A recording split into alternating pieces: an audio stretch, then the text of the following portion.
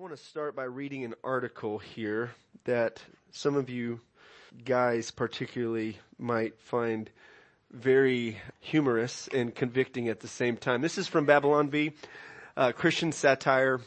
Conway, Arkansas, local father Drew Canton is being heralded as hero after he selflessly agreed to babysit his own children for a full 2 hours over the weekend. The man's wife needed to go to the grocery store and laundromat, and Canton stepped up to the plate with words that would elevate him to legendary status. Yeah, sure, I guess I could babysit for a bit. He clarified he could only watch his kids for a couple of hours, though. What am I supposed to do if they want food or something? Or drink? I may be a hero, but even I have my limits. He also added that his babysitting skills are mostly limited to watching football and playing Madden, listening for anyone who might have gotten hurt, yelling, "Is everyone playing nice?" a few times an hour. The move landed Canton on an appearance on Ellen and several late-night shows, with hosts lauding him for unprecedented act of sacrificial love for his family. He also landed a lucrative deal to pen a groundbreaking book on parenting titled Loving Your Wife as Christ Loved the Church, How to Babysit Your Own Kids Once in a While. Wow. Okay, so this is Christian satire. Thankfully, this isn't a true story, but unfortunately, this mindset permeates many men. Not just millennials, but many men. And what we're going to look at this morning is we're going to look at a contrast to what the world's leadership looks like and what Christ-like leadership looks like, and what it looks like for us to be a people who lead by grace and who live by grace. Now, this struck a chord with me because this weekend I got the privilege and responsibility to watching my own children for the weekend while my precious wife was away for a wedding in Austin, having a wonderful time. And I'm so looking forward to seeing her today after church. You know, and every time I get an opportunity to take care of the kids, just me and my 4 kids, I'm reminded of how much of a champ my wife is. And how she handles the pulling at the leg, the whining, the crying, the feeding, the wiping the nose, the changing the diapers, the rallying the kids up to get them into the car, to take them to Chick-fil-A to stuff chicken nuggets down, and so on. I'm thankful for the way she leads with grit and grace in our family to care for and shepherd the little flock that God's entrusted her with. And many of you mothers do the same thing, and I just want to commend and honor you for loving your families the way that you do. It's honorable in God's sight. And men, let's step up. Let's be those who sacrificially love, not merely babysitting our own children for 2 hours, thinking that that's some super spiritual thing there. I have a friend, and he has several more kids than I do, and he never changed any diapers throughout his life as a dad with the kids growing up. That just wouldn't go well in my house. To never change any diapers, to have little kids that I'm entrusted with and a precious wife that I'm to serve alongside and with, and not change any diapers in our house. And so, yet I have a lot to grow. I don't want to compare myself with the no diaper changing dad and try to make myself feel super spiritual, because I do change diapers. But when I look at New Testament leadership and the way that Jesus served, he got down and he washed feet that smelled like dirty diapers. Probably scrubbed in between the toes. All right. He humbled himself, and he did those tasks that would seem below many leaders. And he's our example. And so the Apostle Peter, in 1 Peter chapter 5, he gives us a snapshot of what godly Christ-like leadership looks like. What it looks like to be a leader who leads with grace. And we're going to look at these verses, the first 4 verses, and then we're going to look at what it looks like to live a life by grace. 1 Peter or chapter 5, starting in verse 1. So I exhort the elders among you, as a fellow elder and witness of the sufferings of Christ, as well as a partaker in the glory that is going to be revealed. Shepherd the flock of God that is among you, exercising oversight, not under compulsion, but willingly, as God would have you, not for shameful gain, but eagerly, not domineering over those in your charge, but being examples to the flock. When the chief shepherd appears, you will receive the unfading crown of glory. Likewise, you who are younger, be subject to elders. The elders. Be subject to the elders. Clothe yourselves, all of you, with humility towards one another. For God opposes the proud, but gives grace to the humble. Humble yourselves, therefore, under the mighty hand of God, so that at the proper time, he may exalt you, casting all your anxieties upon him, for he cares for you. Be sober-minded. Be watchful. Your adversary, the devil, prowls around like a roaring lion, seeking someone to devour. Resist him, firm in your faith, knowing that the same kinds of suffering are being experienced by your brotherhood throughout the world. And after you have suffered a little while, the God of all grace, who has called you to his eternal glory in Christ, will himself restore, confirm, strengthen, and establish you. To him be dominion forever and ever. Amen. By Silvanus, a faithful brother, as I regard him, I have written briefly to you, exhorting and declaring that this is the true grace of God. Stand firm in it. She who is at Babylon, who is likewise chosen, sends you greetings, and so does Mark, my son. Greet one another with a kiss of love. Peace to all of you who are in Christ. And all God's people said, amen. So here's the big idea this morning. God, who is full of grace, calls his people to constantly look to him for the grace we need each day by living in humility and trust. I'll say it again. God, who is full of grace, calls his people to constantly look to him for the grace we need each day by living in humility and in trust. The Apostle Peter has mentioned grace several times in this chapter, and he was someone who learned about the grace of Jesus up close by being around Jesus. He intimately and accurately learned about the grace of our Lord Jesus, and it impacted his life. So when we're talking about grace here, the New Testament Greek word used for grace, translated in English grace, is charis, which is my wife and I named our daughter this. Knowing this, actually both of us before we were even married knew that if we had a daughter, when we got married, that we would want to name her Grace. And so there was no debate about this name. We both agreed. So when we talk, the New Testament word grace it's used in various ways throughout Scripture, but in its simple, basic form, it means undeserved favor or blessing, right? We don't deserve it. God blesses us with a gift, favor, blessing. The Strong's Concordance gives some definitions, and it describes grace and how it's used in the New Testament. And one is it says, charis is used of the merciful kindness by which God, exerting his holy influence upon souls, turns them to Christ, keeps, strengthens, increases them in Christian faith, knowledge, affection, and kindles them to the exercise of the Christian virtues. That's a mouthful, but I think that's a powerful description of what grace is and what grace does in our life.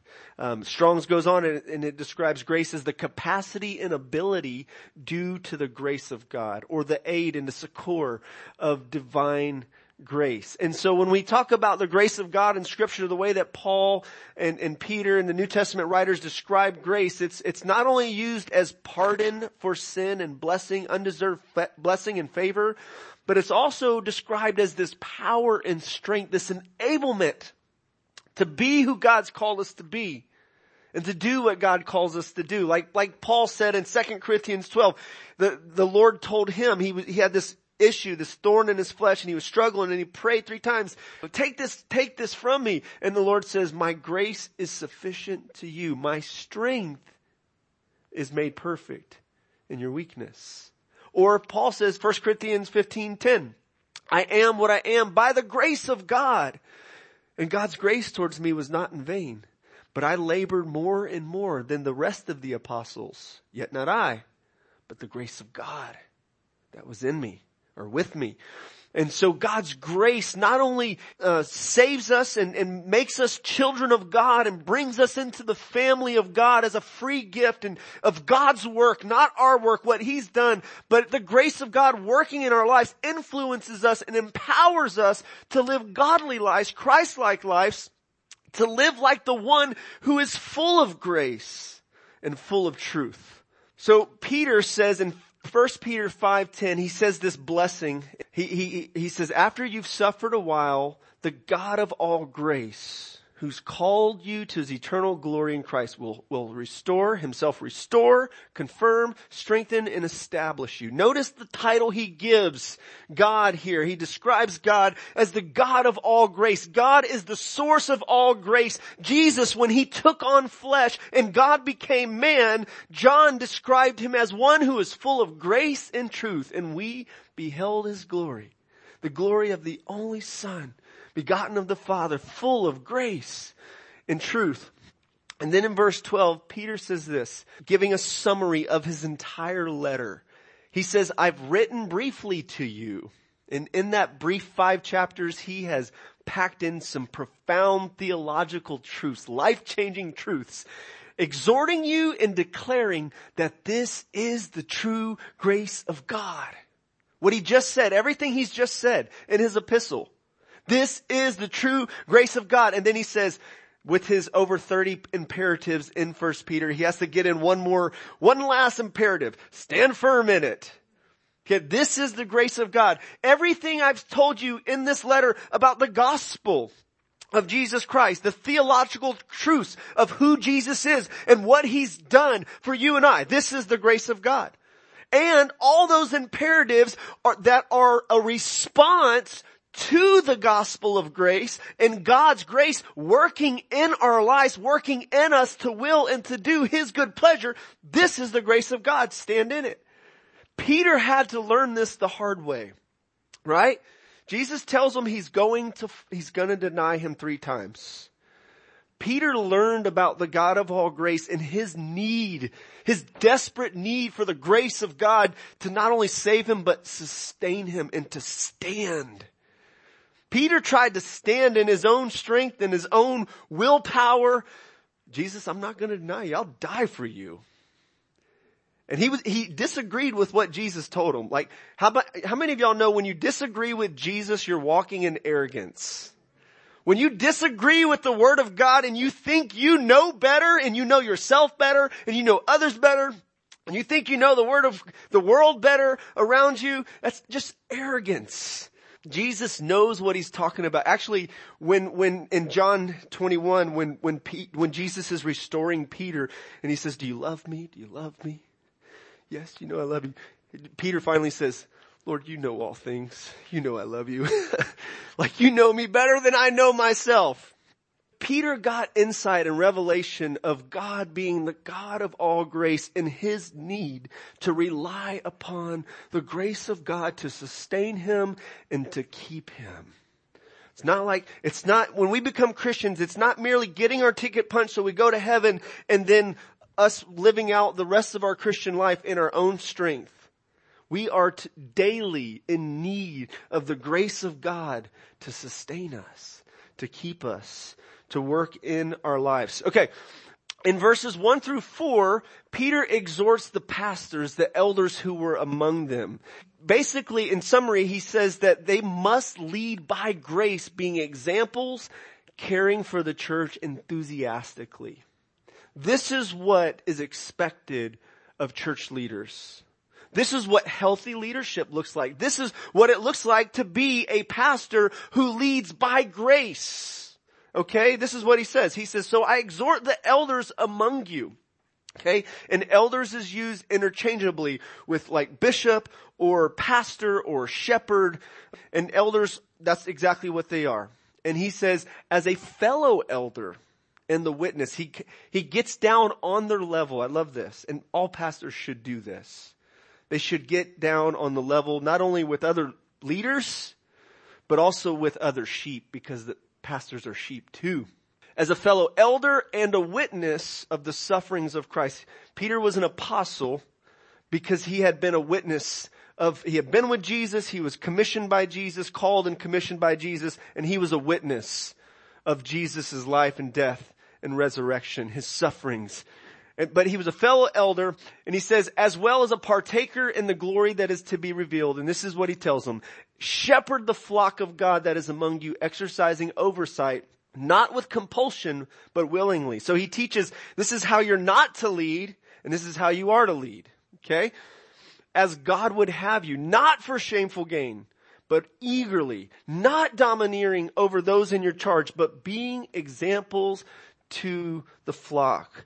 This is what, church, you should expect from me as the pastor here, and any other pastor that ever comes on staff and is a part of the team. These things should mark our lives. And any other pastor that you sit under, whatever church you're a part of, these are characteristics that should describe those who are leading in the church. And Peter knows that if the church doesn't have healthy leaders, then it's not going to have healthy sheep.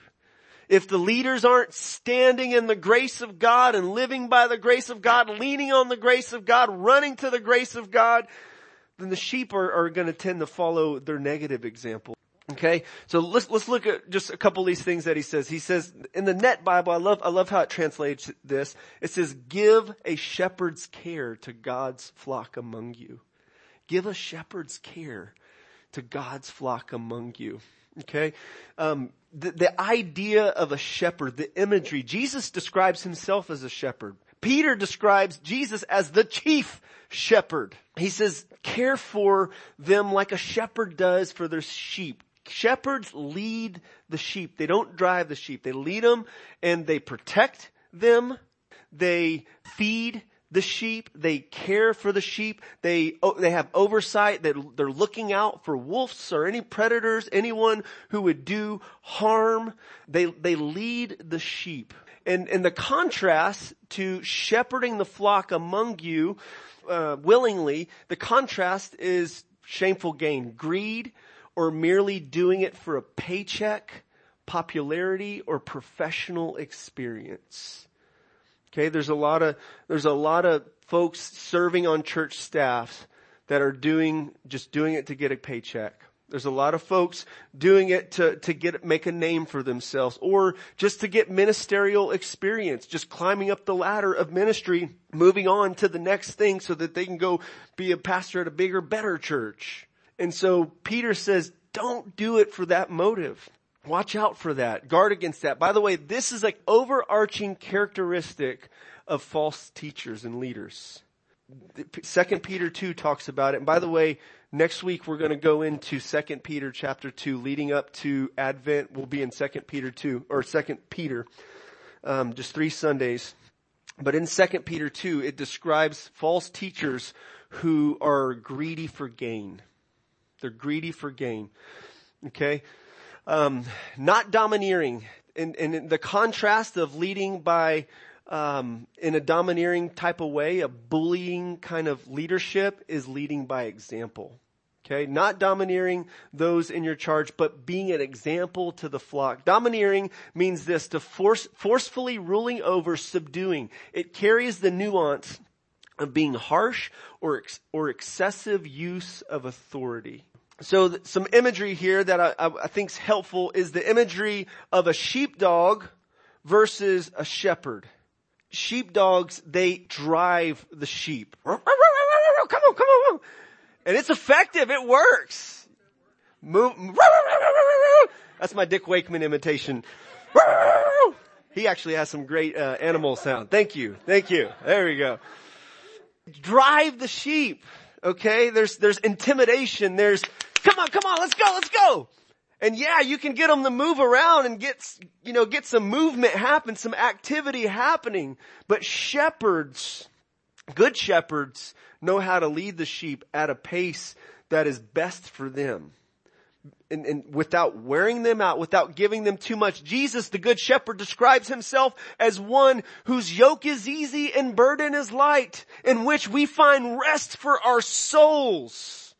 And the shepherds, quote, shepherds of his day, the Jewish leaders who were supposed to be shepherds of his day, were driving people with their legalistic religion, putting burdens on people's back that were too heavy for them to carry. And there's many folks, many leaders in the church today that lead with a business mentality, and they're merely trying to get results, numbers, and they're driving sheep.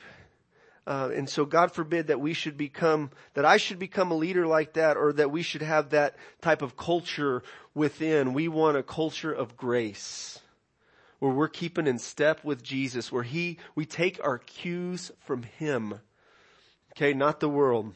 So three dangers here that a couple theologians point out that Peter's highlighting is, John Calvin says this: in exhorting pastors to their duty, he points out their vices. He points out their vices, especially which are often to be found, namely sloth. So he's connecting that with leading by compulsion. Okay? Like waiting, like, oh, I guess I gotta do it, gotta do this. Leading by compulsion rather than willingly and eagerly. Sloth, desire for gain, shameful gain. And then lust for power, that's domineering. So those are some vices that leaders tend to fall into. Another theologian, Linsky, says that Peter mentions 3 common sins of the preacher: laziness, greed, and popishness. Acting like the Pope. We don't need another Pope, a Catholic Pope, right? And certainly don't need one in the Christian churches. Peter mentions 3 common sins of the preacher: laziness, greed, popishness, of which are especially objectable in the days of persecution. This was a church going through persecution. Peter was with Jesus when he said that you shouldn't lord it over others like the Gentiles do. That's their way of leadership. Top down, you guys follow me. You do what I say. And Jesus says his way, he says, if you want to be great, then be the servant of all. Jesus described himself, the King of Kings, as a servant, one who came not to be served, but to serve and to give his life as a ransom for many. Jesus led by example. He washed his disciples' feet, and he said, you know these things. If I, your Lord and teacher, do these things, I wash your feet, so you ought to do for one another. Okay. In verse 4, he says this. He says, to the shepherds, he says, when the chief shepherd appears, you will receive the unfading crown of glory. Just know that God will reward faithfulness for every Christian. But here he's speaking to those who are leaders to keep that in mind, that he's coming back. You will have to give an account to him. Okay. And the New Testament warns leaders and gives that caution to leaders, that there's a day of an evaluation, but also there's a reward in response to faithfulness when that evaluation comes. And it's important to remember Jesus is the chief shepherd. He's the chief pastor. Okay. He's the good shepherd who lays down his life for the sheep. Okay. Second thing is verse 5, that we are to live by God's grace, we must be humble and submissive. 5-7 says, likewise, you who are younger, be subject to your elders, clothe yourselves, all of you, with humility toward one another. For God opposes the proud, but gives grace to the humble. Humble yourselves, therefore, under the mighty hand of God, so that at the proper time he may exalt you, casting all your care upon him, your anxieties upon him, because he cares for you. Okay, so this is how we live by grace. This is how we experience grace, walking humbly before God. And Peter exhorts everyone, every Christian, to be humble towards one another. Have this humble mentality toward one another. Verse 5, he exhorts the younger to be submissive or subject to elders. Think back to when you were 17, 18, and 19 in your mindset and your perspective on the world. Did you have a humble mindset? No? Okay. I'm just asking. I'm just throwing that out there. I know we have a couple of 17-year-olds in here. When I think back to younger years, and still God continues to show me layers of pride in my life. You know, there's this tendency to think, oh, I know what to do. I know how to do it better. We can do it better than those older folks. Or there can be pride in the older folks, right? Like, man, those young folks, they just, you know, they need to go back to the old school way. Our way sure worked, right? And so we should all have this humility with one another, working together, but being humble. We should receive from those who've gone before us, those who've experienced what have experienced. They've had kids. They've gone through sickness. They've experienced a life more years on this earth than we have, and have seen more things, seen more wars in the world. And so we should learn from them. We should learn from one another. That the idea of being submissive, the word is, I think, hupatasso, submit to one another, be subject to one another. And it's to like come under. When we have this mentality of humility and submission to one another, Peter exhorts slaves to be like that towards their masters. He exhorts wives to have that posture of humility towards their husbands. New Testament also, children are to have this posture of obedience to their parents. But also all Christians are to have this posture towards one another. We're to be humble, all of us. Clothe yourselves, all of you, with humility towards one another. Paul in Ephesians 5 specifically said, submit yourselves one to another in the fear of Christ.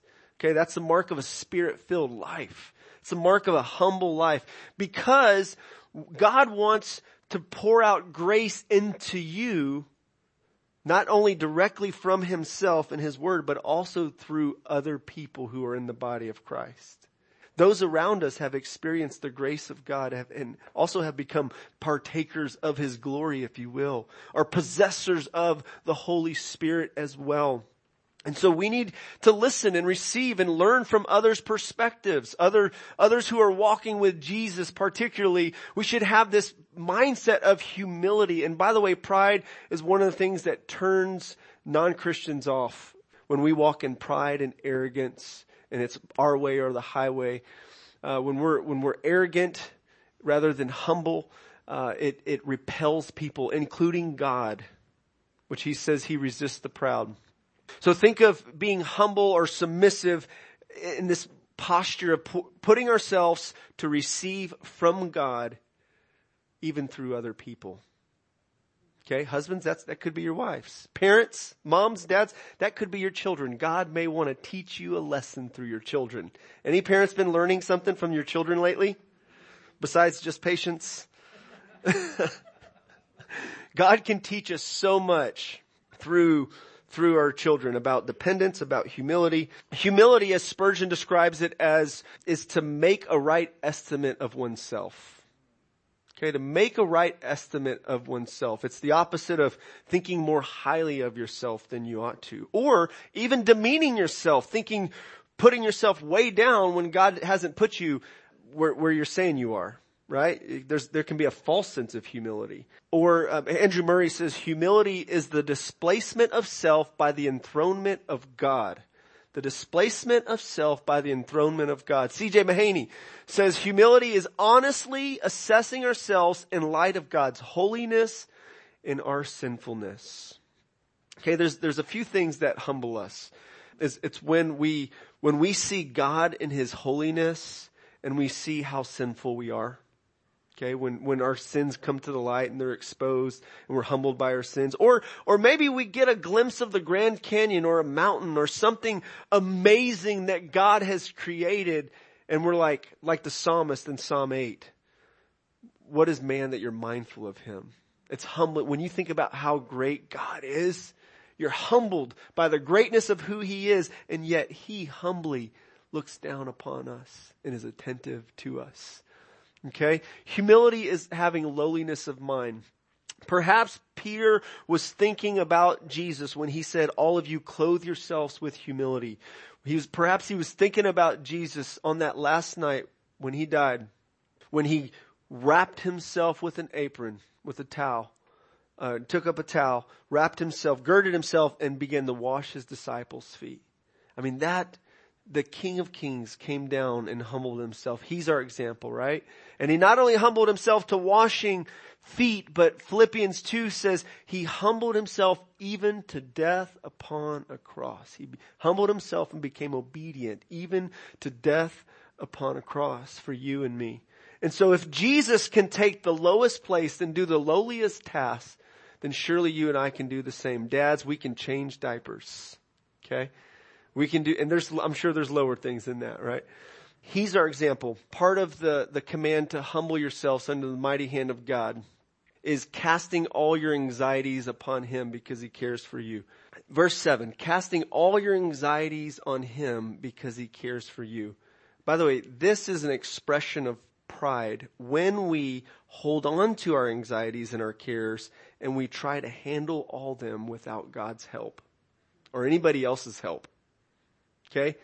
We're just going to do it ourselves. We're going to work all this out ourselves. This is connected with humble yourselves therefore under the mighty hand of God so that he may in the proper time exalt you, casting all your anxieties upon him. And notice again how Peter gives the whys in all this. He doesn't just give us the what of humble yourselves, right? He gives us the why he says God's going to exalt you. God resists the proud.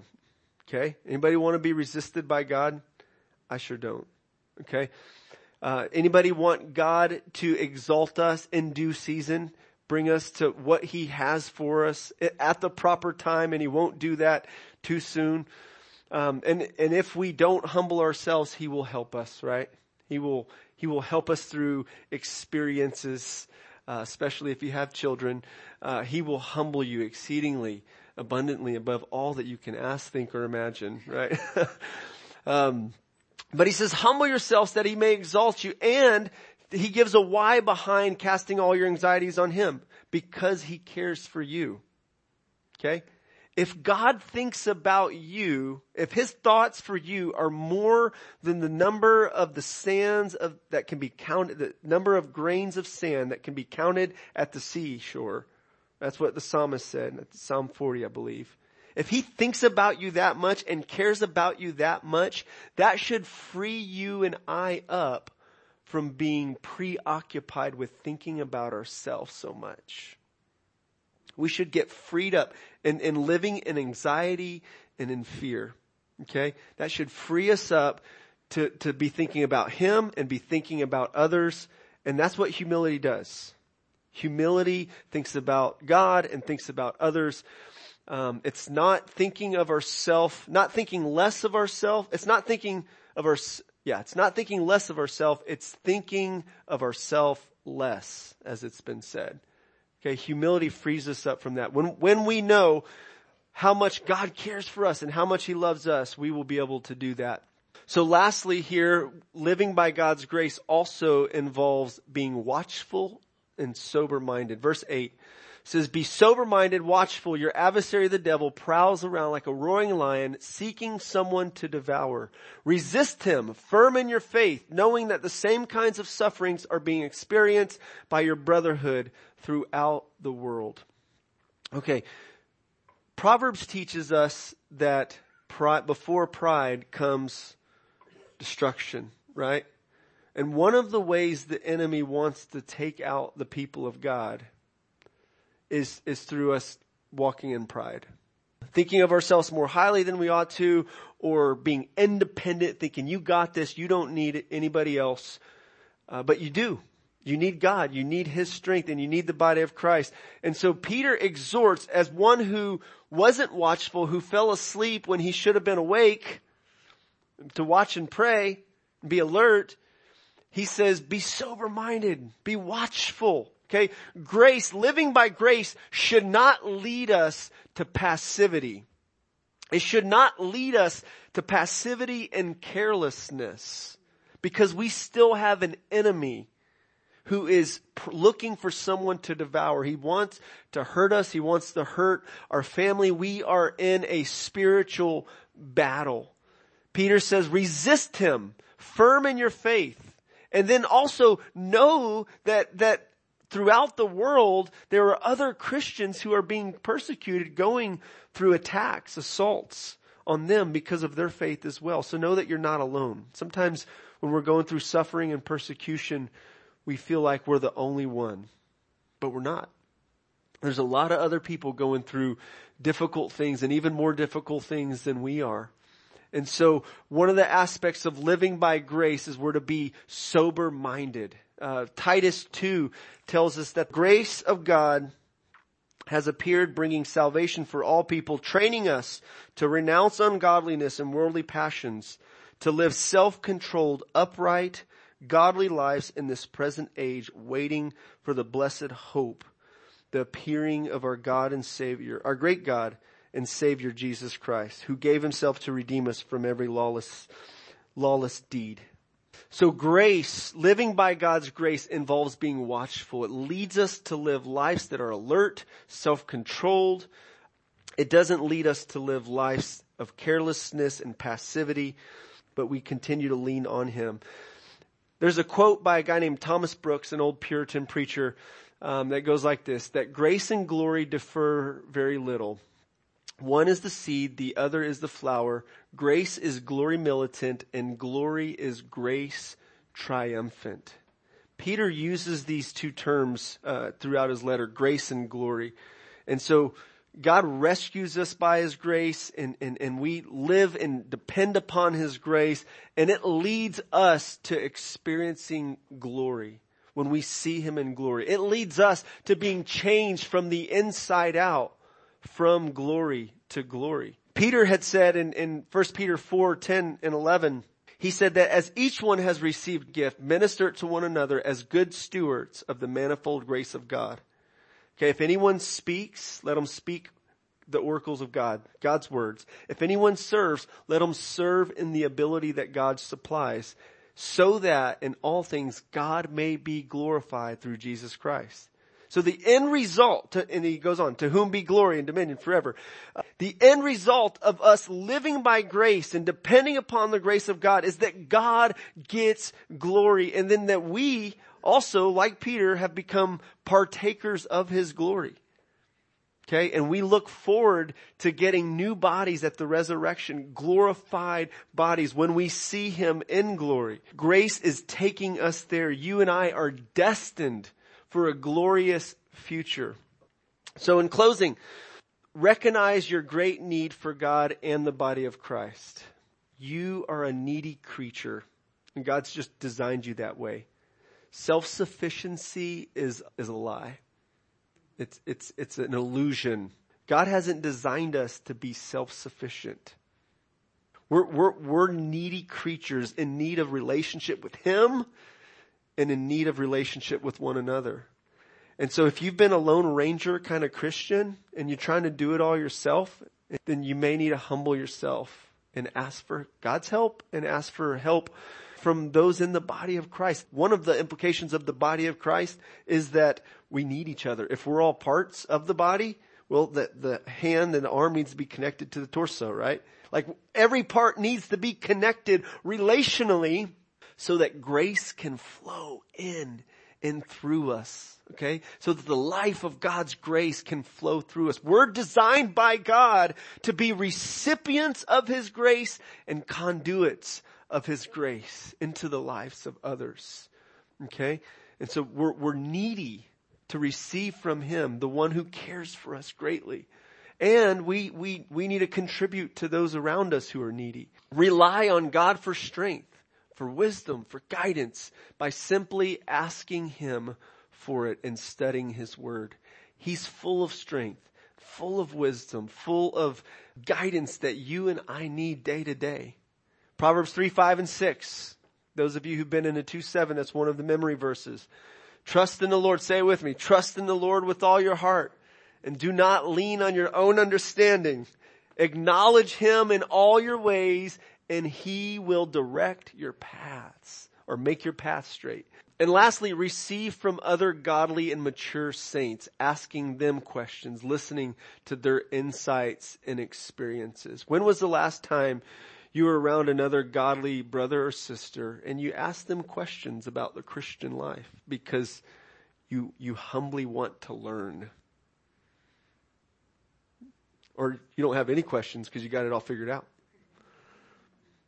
I mean, I'm learning, I'm watching people and I'm learning from people and I'm just listening what's going on anyways. But I think I need to be more intentional personally about asking thoughtful questions, especially to more seasoned godly saints who've experienced more than I have. Curiosity is part of being a humble person. So I'm over time. Let's close in prayer. Father, may we be a people who are marked by grace and humility. May we be a people who are awake and alert, not ignorant to the schemes of the enemy. God, may we be a people that experience your glory here and now, and may we eagerly long for and wait for the glory that is to come. May we not forget that, especially in our suffering, especially in our difficulty. God, I just lift up any brother or sister among us who's struggling with anxiety, with trying to do it all themselves, carry the load, carry the weight all by themselves, Lord. I pray that we would be a church that's transparent with one another, that we let down the guards and tear down the walls of pride, and that we acknowledge our need and acknowledge our sin, and that we encourage one another, that we strengthen one another, that we live out the one another's, and that we give each other the opportunity for others to do the same for us. That we bring our part and that we give others the opportunity to do the same for us. Deliver us from the evil one. Deliver us from any lies that we're believing about ourselves or about those around us. May we see clearly, and may we walk the path that you have for us. Move us onto your agenda. As a church, move us onto your agenda. And forgive us for our pride. Now may the God of all grace, who has called you to his eternal glory in Christ, restore, confirm, strengthen, and may he establish you. To him be the dominion forever and ever. Amen.